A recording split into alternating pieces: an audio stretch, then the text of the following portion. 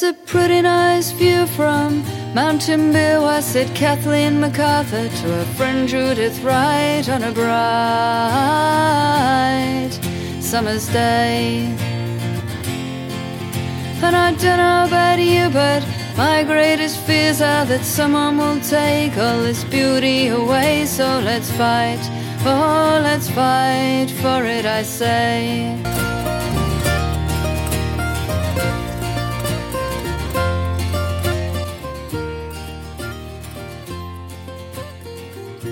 Bread and Dripping Days, Part 1.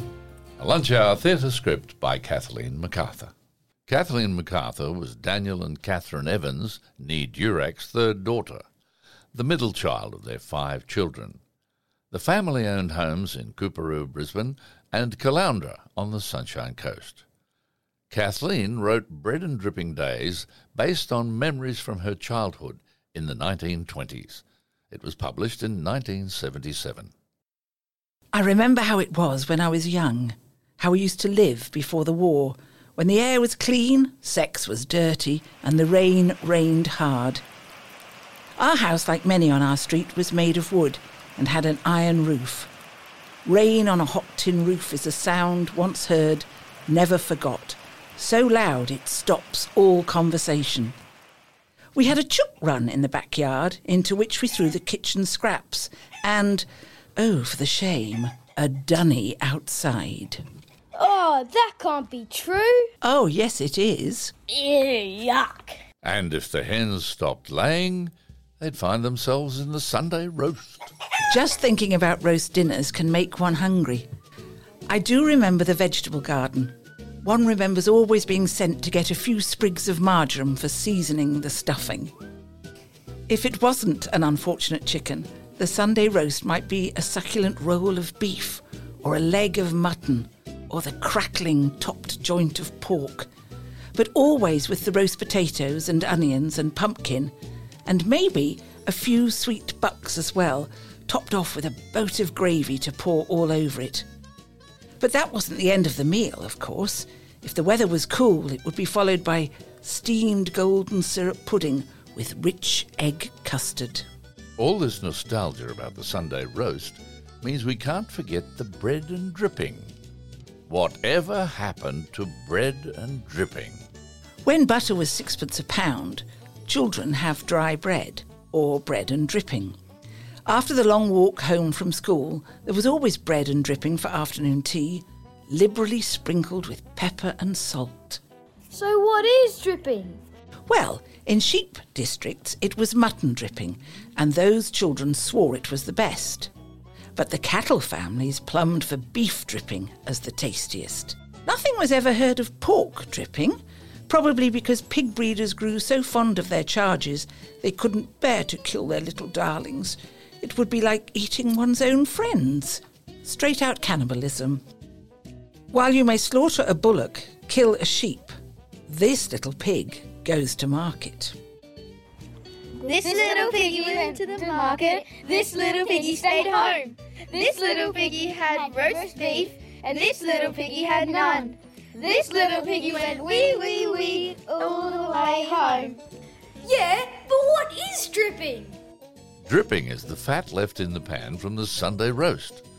This precious liquid was kept in a jar after the juices from the meat had been tipped out, leaving a rich, delicious fat that would set in the fridge and be used for snacking all week long. Nothing was ever wasted from the Sunday roast. On Monday, any meat left over became shepherd's pie. To make this family favourite required the cook to assemble the mincer, a trusty black cast iron contraption that nowadays would most likely only be found in a folk museum. It would be screwed onto the end of the scrubbed kitchen table and rested on a pad of folded newspaper just beneath the grabs so not to leave unsightly impressions in the furniture. Then into the mouth of the mincer would go the chunks of meat along with onions, carrots and herbs from the garden, handfuls of sage and marjoram, always fresh of course, but definitely no garlic, for those were pre-garlic days, at least for respectable families. A bread crust or two might stretch out the volume, if needed, but that would go in last to soak up whatever juices might be left in the bowl. A dash of Worcestershire sauce and a glug of tomato sauce was mixed in as well. And of course, if any gravy left over from yesterday's dinner, it was thrown in on top. Finally, the entire meaty mix was placed in an enamel baking dish, topped off with a thick crust of mashed potato, which was decoratively patterned by the cook using a fork. And an hour or so later, the most remarkable pie would be retrieved from the oven as a beautifully tinted gold and brown masterpiece. It was an absolute work of art, real folk art. Mother would often say, "Shepherd's pie for dinner? Captain Johnson must be in port." Captain Johnson was the master of a Howard Smith coastal tramp steamer. He was always popular with the children and mercilessly teased by Dad. Harry knows every sandbank on the Australian coast. He's been on them all. In those days, children were not permitted to be fussy about food. Every child has to eat food that is good for them, if they know what is good for them. Including parsnips, swede and turnips. Oh, does your father like them? When I grow up, I'm never going to eat cabbage. I said the very same thing when I was your age. And it is a funny thing, when I grew up, I found I did like cabbage. She might have been right about cabbage, but not about parsnips and swedes. You want to make me grow? Boiled beef and carrots, boiled beef and carrots. That's enough for your dog, big girl. Makes you fat and it keeps you well. Don't live like vegetarians until they give the parrots. Blow out your kite from morn till night on boiled beef and carrots. To think of the family in the 20s is to see all at the dining table in the social hour of the day. The table is covered with starched white cloths with starched serviettes in one's own serviette ring, which was usually a christening present from a godparent and engraved with the child's name and date of birth. Father sits at the head in a stately chair with the armrests, mother to his right, and the eldest on his left. Present children descending by age down the sides, so the youngest was forever asked for something to be passed. Dad did the carving, first having sharpened the knife with the steel, which he did with a theatrical flourish. Mother served the vegetables and later the puddings, and no one commenced eating until all were served. That is good manners. But really it was simply plain common sense, for otherwise the first served would be back for seconds before the last served had a chance to begin. The most absurd rule of all was eating peas from the back of the fork. Of course they went rolling down the slope, scattering over the spotless tablecloth. I eat my peas with honey. I've done it all my life.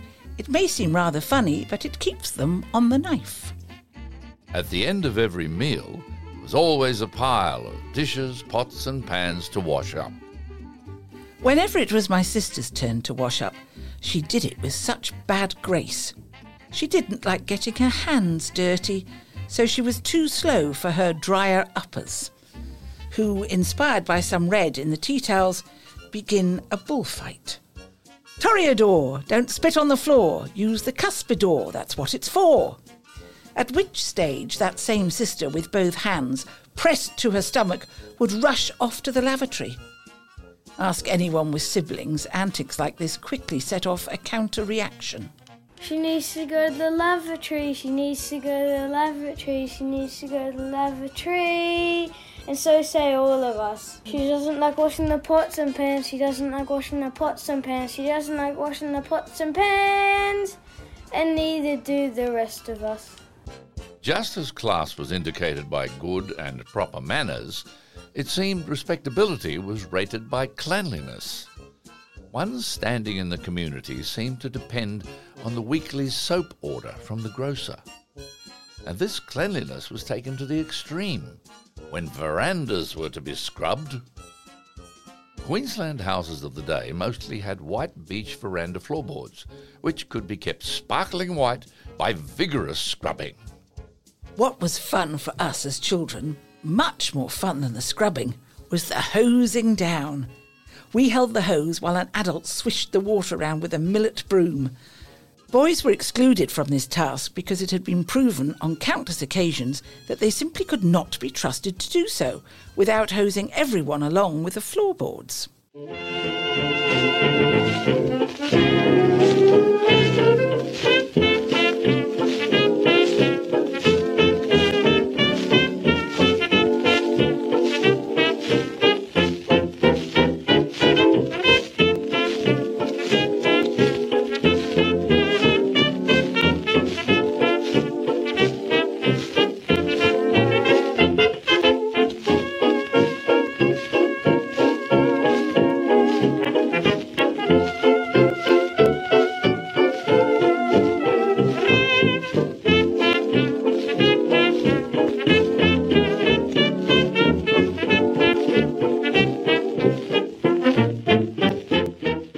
This podcast series was produced by the Sunshine Coast Council Heritage Library with the support of a strategic priority grant from the State Library of Queensland. This series was produced in 2022 and may not be reproduced for any commercial or non-commercial interest.